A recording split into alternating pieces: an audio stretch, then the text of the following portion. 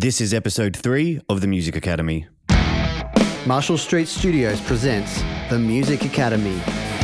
Music industry advice in under 10 minutes. Here's today's host, Bennett Ferguson. How are we going, everyone? This episode of the Music Academy is called Why Your Network Determines Your Net Worth. As always, make sure to like and subscribe to this podcast channel if you found it useful. If there's information here that you think a friend could use, make sure to tag and share them as well. That's how we're going to share this podcast and this information around.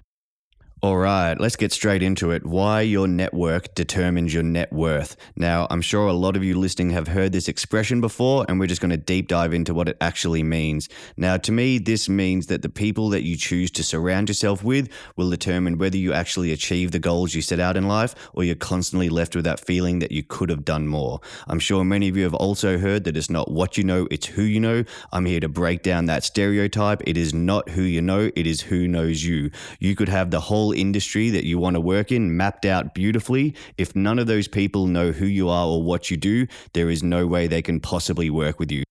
Now, I'm sure a lot of you listening have heard the music industry be referred to as a relationship-based economy, and I feel any creative industry definitely is. Now, what this means is that people are more likely to work with you if you have a good relationship with them. With something as personal as music, if you don't actually like the person that you're in a room with, it's going to be very hard to do a 2, 4, 6, 10-hour session with them, purely because you're not going to want to be in the room with that person for that long.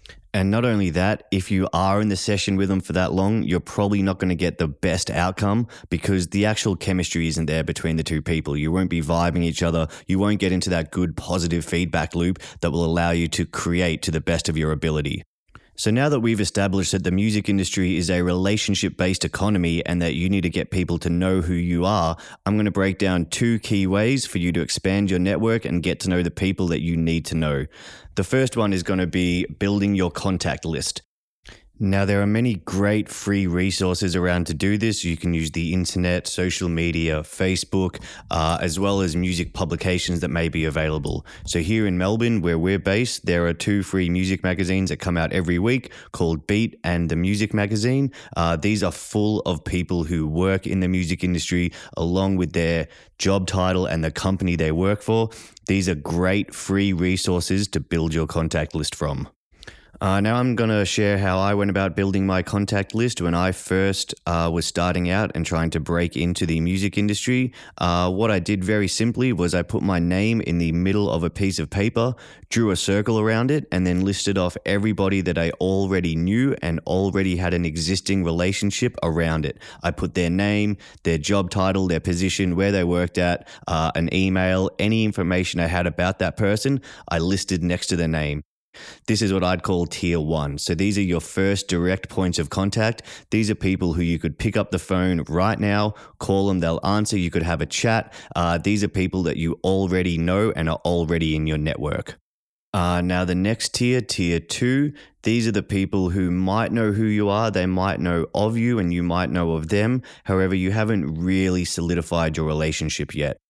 Again, we want to get all their names and as much information down on paper as possible. So go through, list all of them out. And what we want to do is over the next 4 to 6 months, find a way to reach out to them, to get in touch with them and bring them all into your tier 1 of contacts. Now, the reason that I say that this should be done over 4 to 6 months is that you can't shortcut a real relationship. Even if you reached out to this person today, it's still going to take time to build real trust with them. So this is something that should not be shortcutted. You literally can't do it in a day. You want to take your time and build and nurture real relationships with these people. Now, the next tier of contacts is tier 3. Now, this is people that you know you need to meet. However, they have absolutely no idea who you are yet. So what we want to do is use our free resources, use online, Facebook, Instagram to find out who the big players and the big people in the scene in the industry are. And we want to list them all out. Again, as much information as we have. And we want to put together a plan over the next 12 to 16 months to introduce ourselves to them, initiate a relationship, and find a way to bring them into a tier 2 and then eventually a tier 1 contact. Now that we've built our contact list, the next step is intent-based networking. Now, getting out and networking with everyone and anyone is great at first, and I absolutely highly recommend to do it. When you're first starting out, get out there, go to as many shows as you can, as many gigs as you can, meet the band booker, the sound techs, the lighting technician, meet everyone. These are great networking skills to get. However, there does come a time down the line when we want to intentionally meet and network with the right people. So now, as we're looking at our contact list, you might find that there's a few holes in it of people that you don't know or you don't know anyone that does that role. For instance, a band booker. Maybe you're looking to find a new booking agent and you're looking down at your contact list and you realize that, wow, I actually don't know any booking agents at all.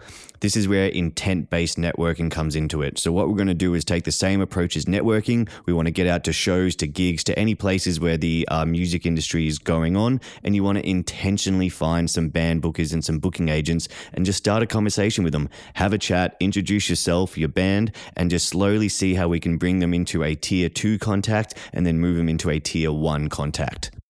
Now, like any process, this is going to be ongoing. This should always be added to and tweaked and constantly updated as you make more contacts. And just keep this process going and believe in the process. And over time, you will build the network that you require to succeed in the music industry. Thanks very much for listening. And as always, if you found this information useful, make sure to like and subscribe to this channel. And if you've got any friends that are just starting out in the music industry, make sure to tag and share this with them. This has been episode 3 from the Music Academy, brought to you by Marshall Street Studios. Thanks for listening.